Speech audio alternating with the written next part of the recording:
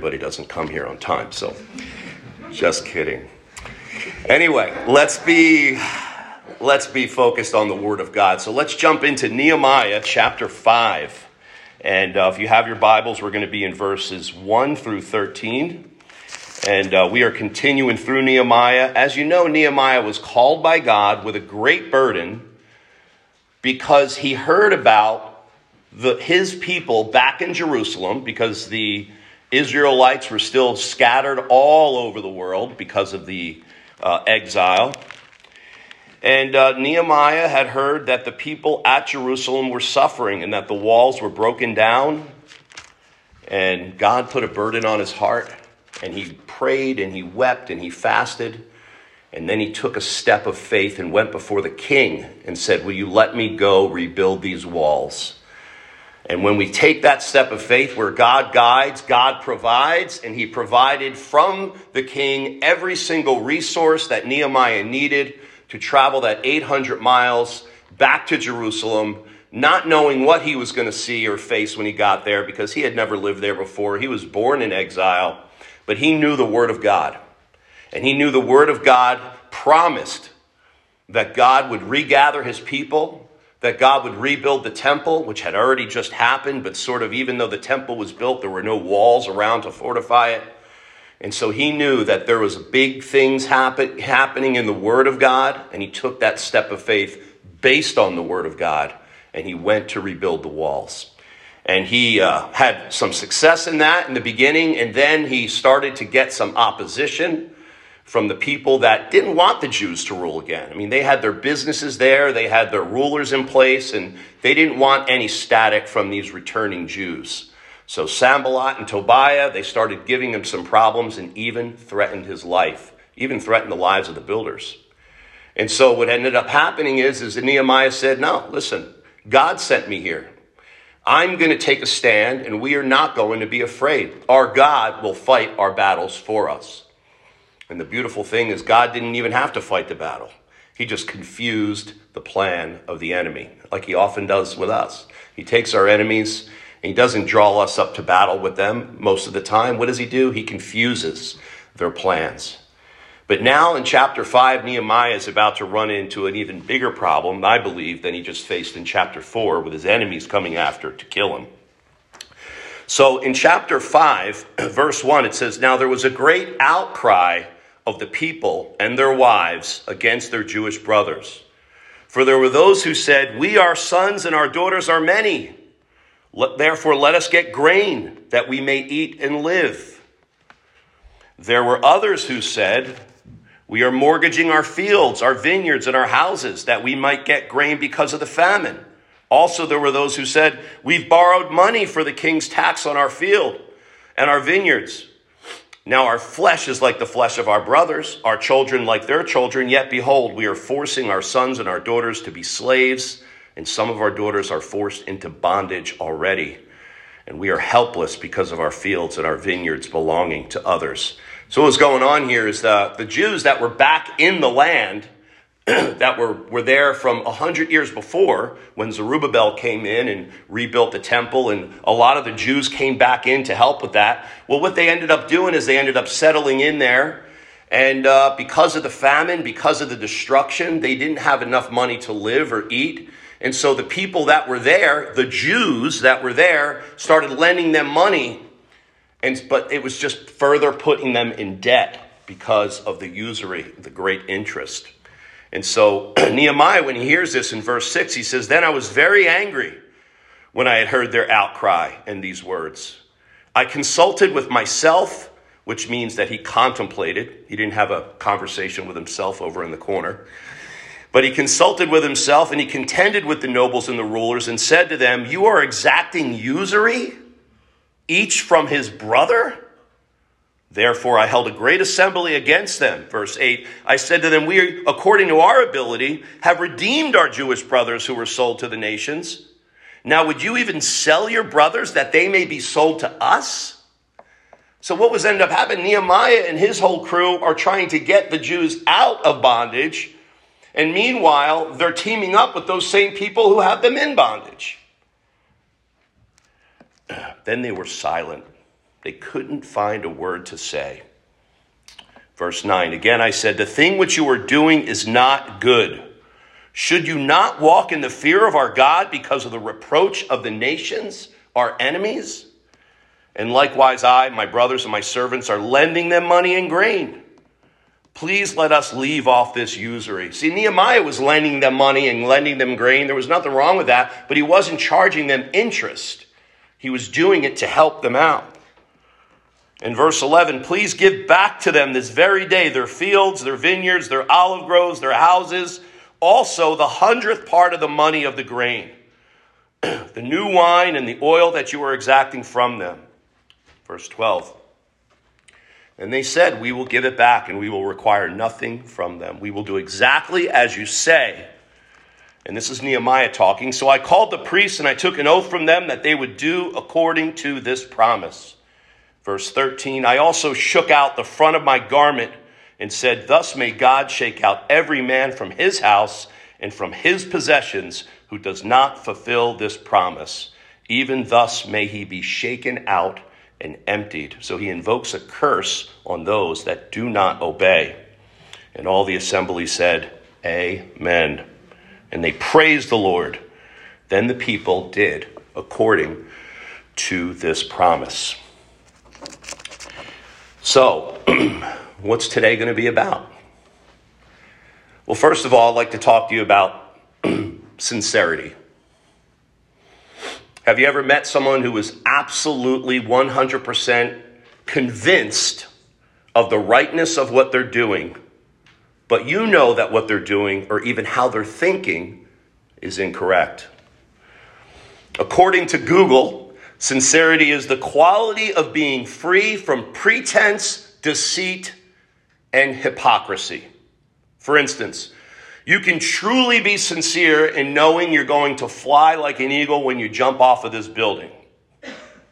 But what you'll soon discover as you plummet to the ground is that sincerity doesn't necessarily make something true. Sincerity doesn't equal truth. A popular idea in our culture is it makes no difference what you believe just as long as you're sincere. What's the problem with this idea? The problem is that it's based off of someone's feelings. Sincerity is based off of a person's feeling. Because they feel they're being genuine, they believe that this equals truth. What's true for you may not be true for me, but it doesn't matter as long as we're both sincere. We hear that a lot. Now, philosophically, there's all sorts of problems with this reasoning. For instance, if two different people are sincere about two completely contradictory ideas, they both can't be correct. I mean, they're both sincere, but they both can't be correct. Either both or one of those people are wrong despite their sincerity. Now, theologically, it gets even worse than philosophically. You see, the problem of sincerity theologically and biblically and in our real world has to do with the condition of man's heart. The Bible tells us the heart is more deceitful than all else. It is desperately sick. Who can understand it? In Proverbs 28:26, it says, he who trusts in his own heart, in his own feelings for truth is a fool. Now, because of this heart problem, mankind can never trust his own feelings when it comes to right and wrong. To determine truth, you cannot trust your own feelings. Now, we see today in our passage that Nehemiah discovers the ruling Jews who've been living in the land. They're collecting additional interest from their own people who are barely surviving, putting them into debt further, causing them to mortgage their fields, their vineyards. We heard the whole thing. So what does God do about it? He stops the work. Not to make the people more sincere in their thinking, but to fix their heart problem first. Now, man's biggest dilemma, man's number one dilemma is his heart, his sinful heart. Or you could say man's number one dilemma is sin. And the great thing about this, and we should thank the Lord for this, is that the Lord cares first and foremost about our heart before he cares about the work that we're doing. We got to make sure you get that. God cares first and foremost about your heart before he cares about the amazing, valuable kingdom work you are doing. God is in no hurry. God is in no need of you or I. He's not going, now what am I going to do? No, look at the Israelites. They wandered around the wilderness for 40 years because of a rotten heart that they had. They didn't want to follow the God that just delivered them. They didn't want to follow the God that just gave them grace and delivered them from bondage. So what did God do? He didn't get all nervous and skit down there and say, here's what we got. No, he gives them the law, they disobey, and he makes them wander around until all those who had disobeyed had died, besides 2, Caleb and Joshua, and then they let them go into the promised land. So God also says in 1 Samuel 16:7, it says, God doesn't see as man sees. For man looks at the outward appearance, but the Lord, he looks into the heart. So God right now is looking through you, and he's seeing your heart. Now, it's not the big pound of flesh or whatever you have beaten in the middle of your chest that we consider the heart, but it's the seat of your emotions, your feelings, your will, your attitudes, your intentions. That's what your heart is. So today I want to look at specifically what was wrong with the hearts of these people who were building the wall with Nehemiah. I believe once we get through this, we'll be able to understand our heart better as well. And this is crucial, whether you're a believer, a new believer, an existing believer, a veteran believer, a mature believer, or a non-believer. This is page 1 of dealing with God, your heart. Now, he wants us to have a good heart, not so that he could just fix the heart, but so that way you will now be in a position to be used by God in the best possible way according to God's will. And God will go to gracious extremes to get us to understand these things. So what was wrong with the heart of these people? Well, number 1, in case you haven't already guessed it, they had a sinful heart. They had a sinful heart. A sinful heart is the top button of the shirt, right? I've used this analogy before. If the top button is off, if I came up here today with this button here, I would look pretty funny to you guys. To me, I may look down and think everything's perfect because I don't see that mistake.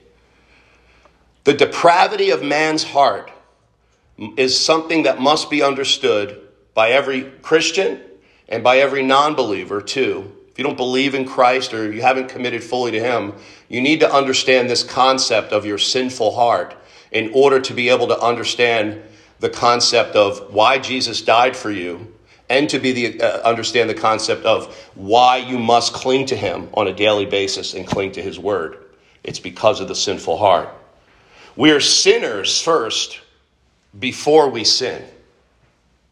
So we don't sin, and that makes us sinners. No, we are born sinners. It's the curse of Adam. Because Adam disobeyed God, we are all federally under him, under that authority as born, and we're born into this world. We're born in sin under the condemned authority of Adam and this world.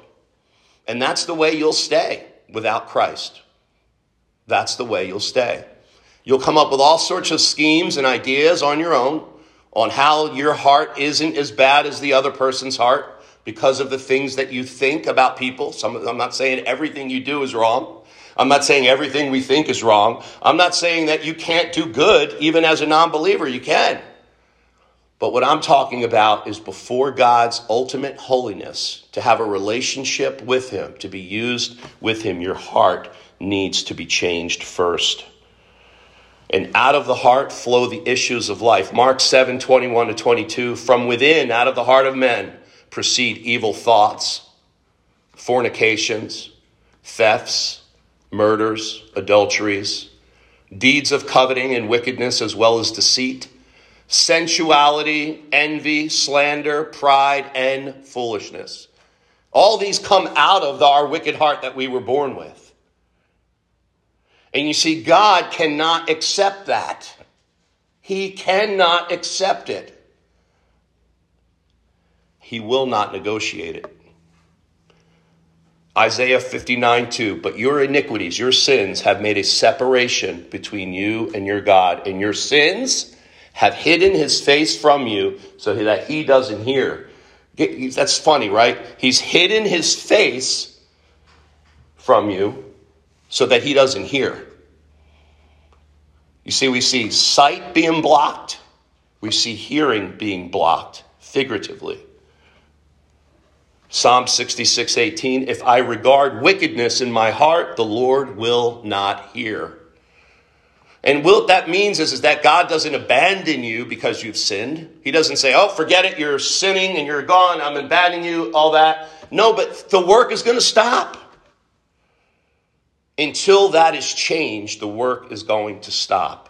Sin has no part in the kingdom of God. Why? Because you see, the kingdom of God is twofold. It's here and it's not here. It's what they call theologically. It's the now but not yet. It's here now, but it's not here yet. In other words, it's here now in power and in rule and in authority. Kingdom of God means God's power bearing down. It's his kingdom. It's his rule.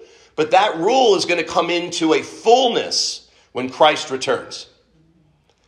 And that's going to be a party. That's going to be exciting because sin is going to be dealt with, gone forever. All of our weaknesses gone forever. Yet so impactful for that age to come and the ages to come after that.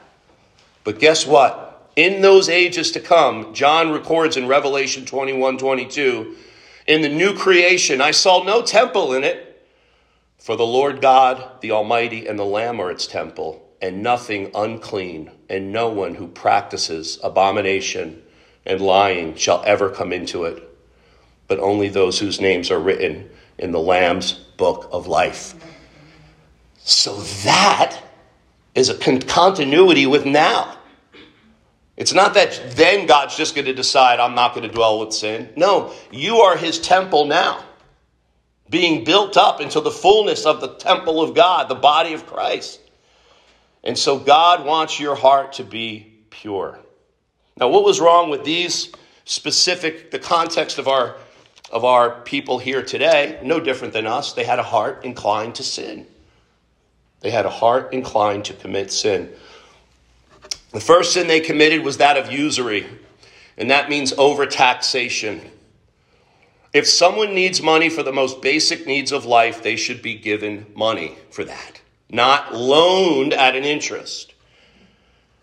Of course, loaning money at interest is permitted for things that are not absolute necessities, yet God's people must always use, as a little disclaimer here, great wisdom and self-control when borrowing money.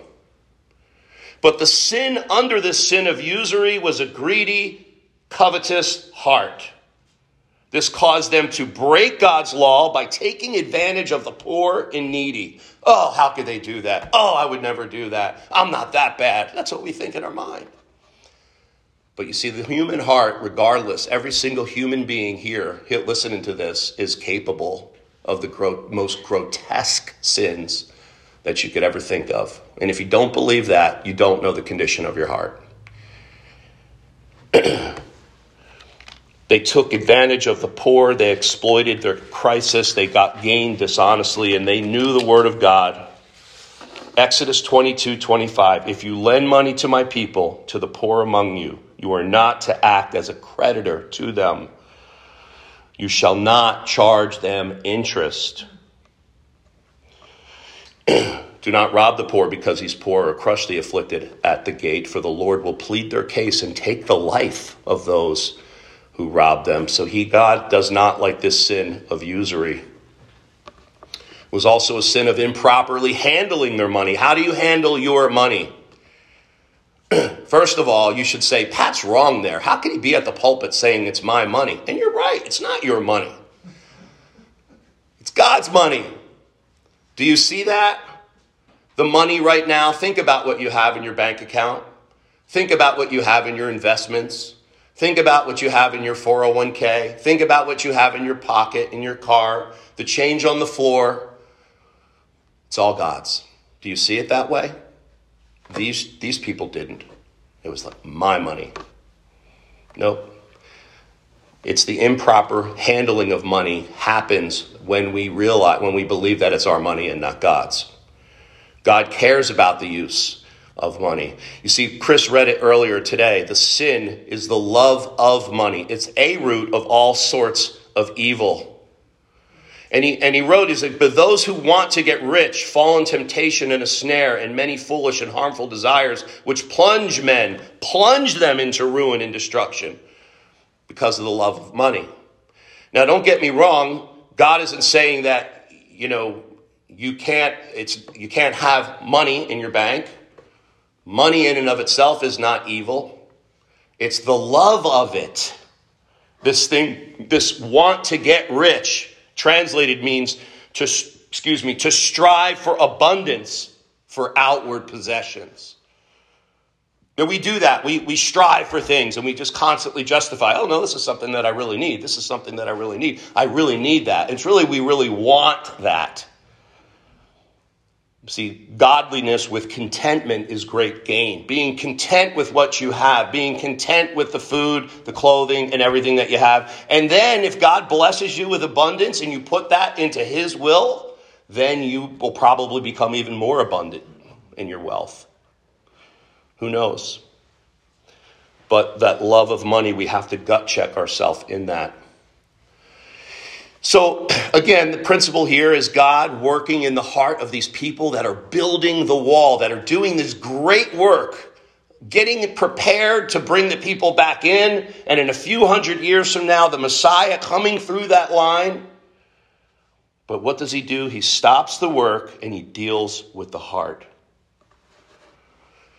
And so God will confront you in your sin to convict your heart. How will he do that? Well, it's always done through the word of God. It may not be chapter and verse and boom and hit you, but your friends or your people or pastors or elders or people that care about you will confront you in your sin. Hopefully. Will deal with you in your sin. You see, God will deal with that before anything else. Nehemiah held a great assembly, and he talked about this folly of redeeming the people from the nations who were sold into slavery, only to be sold into slavery to their own people. He confronts their sin and the sin of having the nations mock God. See, this is so important to God on how others look in and what they see. Because people that don't know Jesus Christ, when they see a Christian not necessarily mock God, but when they see a Christian who claims to trust in God, but yet is not controlling their pleasures, not controlling their will, just saying, and then they get caught and they get exposed. The people usually they'll come up to you and go, hey, come over here. It's okay. It's all right. Come on. I know how it. See, I told you this stuff is wrong. This Christian stuff is going to drive you crazy. Right? But really when they're doing that, they're mocking God. Because you see, God is now looked at as this. Look at your little God. And really it's us. If you read through the story of David and Bathsheba, when Nathan the prophet came to him, he said, you caused the enemies of the Lord to blaspheme. That's why you're getting punished. Yeah, what about the great sin of adultery? Yeah, that's bad. What about the great sin of murder? Yeah, that's bad. Uriah the Hittite was murdered, one of David's 30 strong men, one of the greatest warriors in all of Israel. David took out to cover his sin. God says, you've caused the enemies of the Lord to blaspheme. Your sin is going to find you out. There's time, though. The grace of God gives us time to change. And what did they do when they heard this in verse 8? They responded in silence. You see, typically when somebody is convicted of their sin and they try to get out of it, they'll try to talk their way out of it. But the Bible says the law of God closes every mouth. In Romans 3:19-20, Now we know that whatever the law says, it speaks to those who are under the law, so that every mouth may be closed and all the world may become accountable. I like the King James, which says guilty, may become guilty before God. See, the law of God, God's moral commandments, when they are faced with us, it silences our mouth. Like the way of the master evangelism, you have you asking people, hey, do you know what the 10 Commandments are? And they say, well, yeah. And they say, well, have you ever lied? And people go, yeah, well, just a little bit. Well, what does that make you? Somebody that doesn't tell the truth? No. If you lie, you're a liar. If you steal, you're a thief. And the law of God, go right through the commandments. Have you ever looked with lust? Well, yeah. Well, what does that make you, according to Jesus said? An adulterer. You see, the law of God stops every person in their tracks. No one can say, I'm justified by the law. And this is what happened with these people. Nehemiah gave them the law of stealing. He convicted them with this sin through the word of God and through the power of God. And their mouths were shut. And that may happen as well. But you see, you have a choice. We have a choice. We love to talk about the sovereignty of God. But yet, throughout the scriptures, and I'm not disagreeing with that or trying to play this off of that in any means, but through the scriptures, God continually commands us to turn and continually commands us to do what is right. So we have a choice, he's saying, to follow him or to not follow him. And I believe right now in this fellowship, God could be delaying the work of the Holy Spirit, either personally in our lives or as a church, or however it's playing out. Because remember, Nehemiah is a metaphor for all of us. We're out building for the kingdom. We're building the walls. So God's promises can come forth of that resurrection and that new creation. And you know what? God may be delaying our work in order to get our heart right. I don't know. I'm asking you, is that happening? So how do we handle this sinful heart? Well, that comes next. We must repent. And so the second point is that they just didn't have a sinful heart. You see, a sinful heart is one thing, but then living in that sin is an unrepentant heart. Nehemiah demands repentance from the sin that they are doing, not only by stopping it, but by commanding them to take action. Verse 11, what does he say? He says, please give back to them this very day their fields, their vineyards, their olive groves, their houses, also 100th part of the money of the grain, because they were charging a 1% interest. That's 12% a year. The new wine and the oil that you were exacting. And they said, okay. He commanded them to give it back. See, what is true repentance? True repentance. Is it just a change of mind? No. See, because the Bible says, you know what? We know what sin is. When we sin, we are convicted in our heart. And we go, well, I'm in sin. And that 25 cents won't even get you a cup of coffee nowadays, right? That means nothing is what I'm trying to say. It's good that we see that it's sin. If you don't see that it's sin, I would question whether or not, where are you with the Lord if you don't see a sin? If you're in a willful sin and you don't see it, then we ought to get you in front of Robin down at Point Pleasant so he could share the gospel with you. Now, hopefully you'll get the gospel here, but you see, it's sin that has to be. It's not something that we can eliminate. It's something that God does, and then we have to turn away from it. So it's a change of mind that completely agrees with God regarding the sin. And then now we're in business. But still, that's not yet. So we agree with God that it's sin, but that's still not what God wants. He wants us to now make the required change of action. So true repentance is changing teams. It's not just evaluating other teams. It's leaving the team you're on and going to a brand new team. The very first words of Jesus in Mark 1:15, the time is fulfilled. The kingdom of God is at hand. Repent and believe the gospel.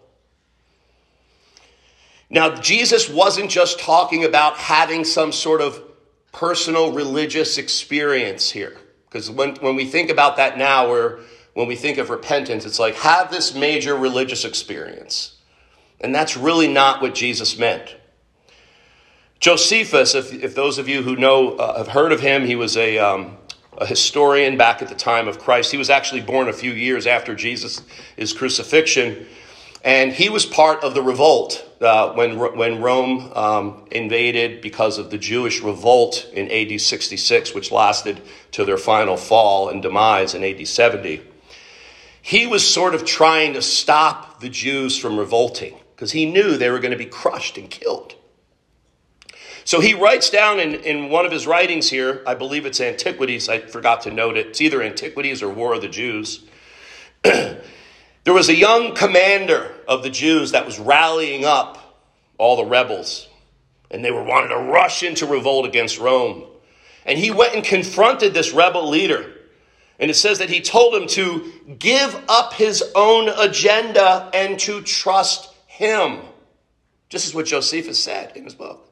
Give up your own agenda and trust me. You don't want to do this. You need to change your agenda and trust me. And these words are remarkably familiar to those of you that know the Gospels. Because it is repent and believe in me. Same words. That's what Josephus told this guy. Repent and believe in me. He didn't even know Jesus, Josephus. So Jesus means a lot more than just changing teams, changing agenda by repent and believe. We know he means a lot more than that. But the first primary context of that whole entire passage in Mark 1:15 is to change your agenda. That's what the hearers would have heard. Change your agenda.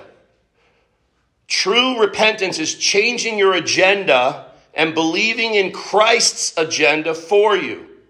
Not switching around our agenda or moving it around, but canceling the sinful attitudes and actions that form the agenda you're currently following. And instead follow the new agenda according to God's word and commands that Christ will give you when you turn. See, this is the coolest thing, because the hardest thing about repentance is like, well, what am I going to do once I turn? How am I going to handle this desire for this life that I'm living, this sin that I like, or whatever the case may be? We say, how am I going to do it once I turn?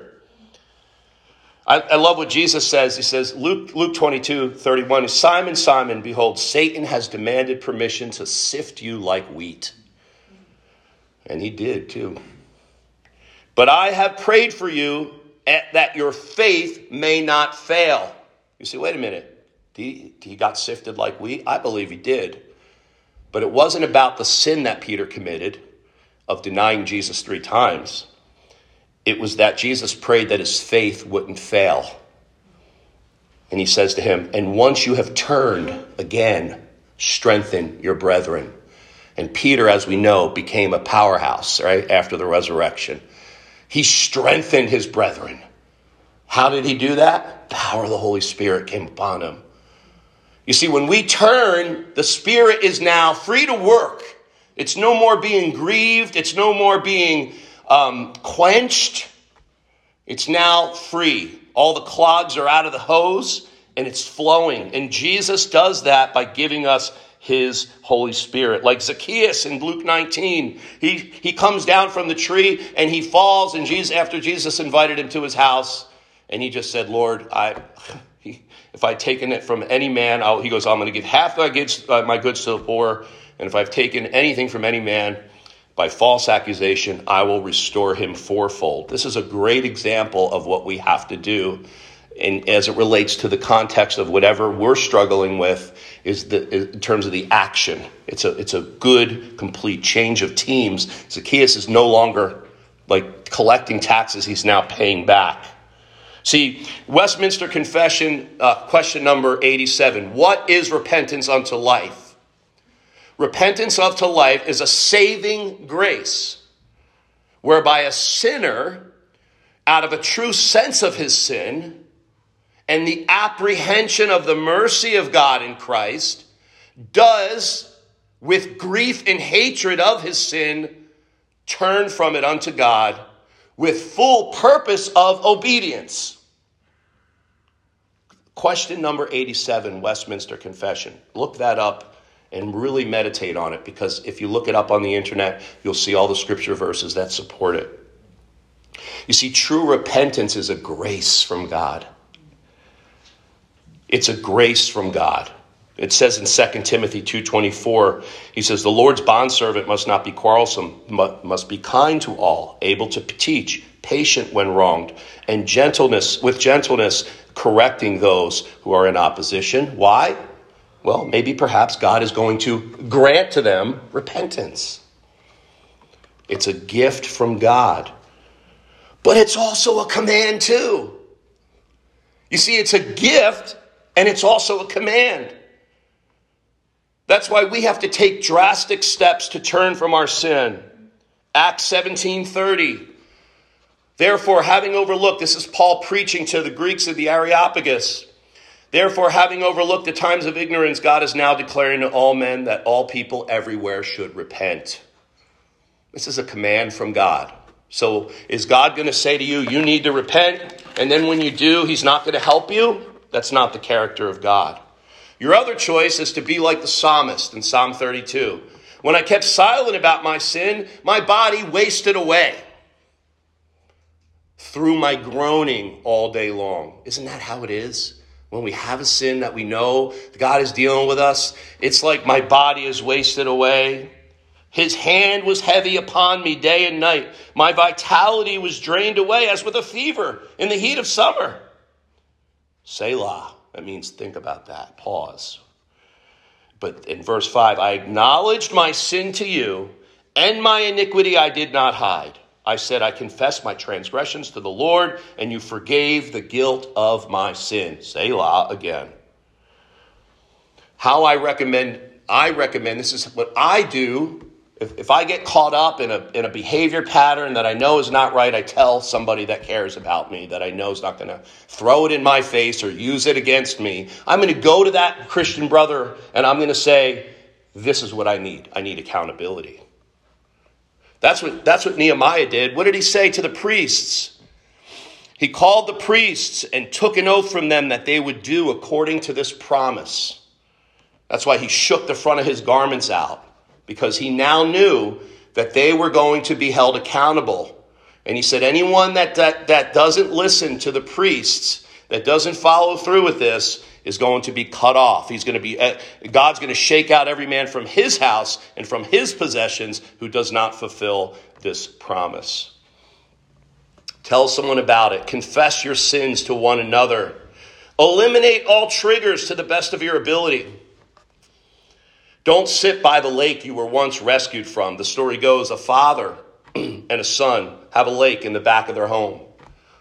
And the father says to the son, you could walk by the lake, but you never want to go swimming in that lake, ever. You tried to do it when you were little, and I gave you a whooping. You remember that? Don't ever go in there. There's crocodiles all over the place. Well, what happens is, of course, the son doesn't believe the father. He jumps into the water, and he looks. He goes, there's nothing really wrong with this. So he swims out a little deeper. Before you know it, he's in the middle of the lake. And what pops up? Boom, boom, boom, boom. He's surrounded by crocodiles. He starts to scream. And who comes running into the lake but his father? And he takes him and he rescues him. But in the process, as the story goes, the father gets severely wounded by these alligators, crocodiles. And the son feels great remorse. Do you think that son would ever go near that lake again? If he does, how does he value his father's sacrifice? What if his father died for him?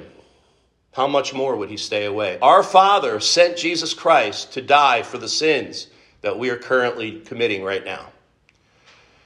He sent him to die for the sins of your past. He sent him to die for the sins of your future. Just because grace abounds doesn't mean that we should go and dive into sin and say, I'm just going to have grace. My dad's going to save me again. It's no big deal. You see, it's an attitude change that God wants us to have. Seeing your sin should go right along with seeing the sacrifice that Jesus made for your sins. If you have a personal relationship with him, it should grieve you when you sin and pull you back to Christ. And then finally, do the opposite of what you're doing now. These people shouldn't have been trying to gain money dishonestly. They should have been tithing their money. They should have been honoring God with their money.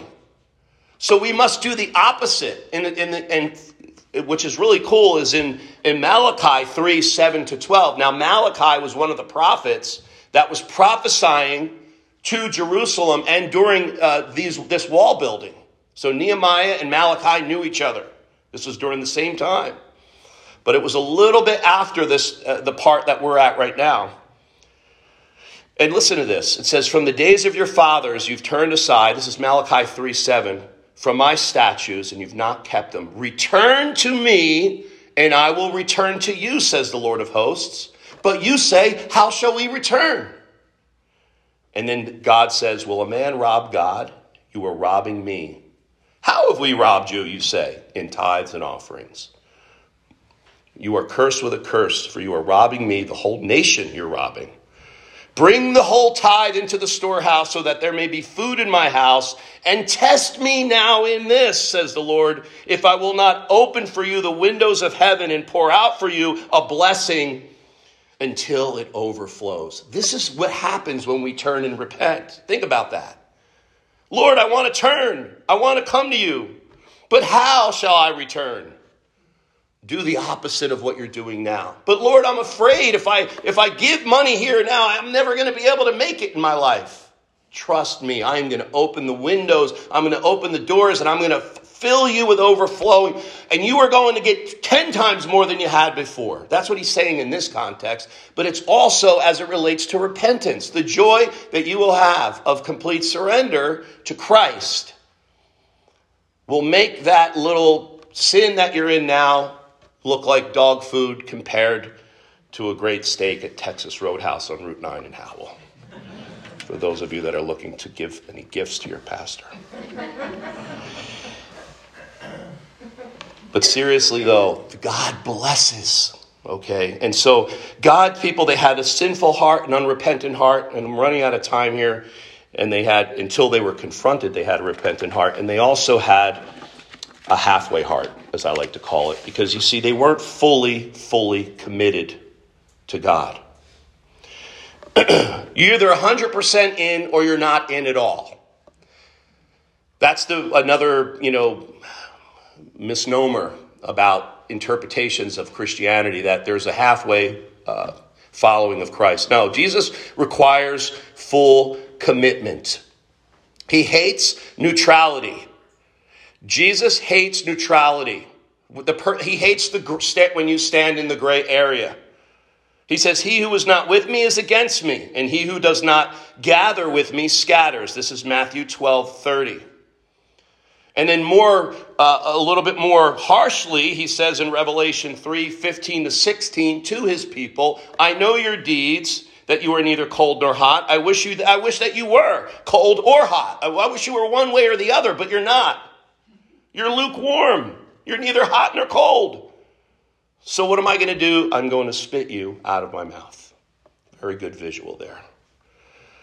So when we realize that full commitment can only happen with a repentant heart, can only happen when we understand the nature of our heart, now we are getting to the place where God can now use us.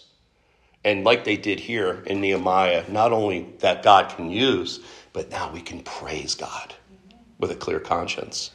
You see, it says here, after all this happened, as they said, the last verse we covered said, amen, and they praised the Lord. They praised the Lord when they did according to the promise.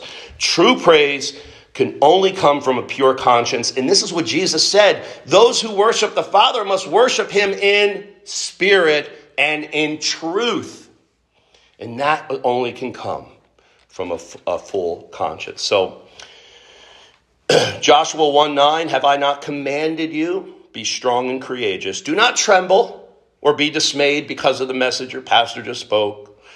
For the Lord your God is with you wherever you go. He's with you to do this. He's with you to do this. Now, Nehemiah, understandably, he was very angry. He must have been so frustrated. He was called by God. He survived the trip. He got the resources. He survived the mocking and the death threats from his enemies, and the work went on. But now, because the people of God had the wrong heart, they were in sin, the work stopped. Let this be a lesson to us. Let it not happen to us.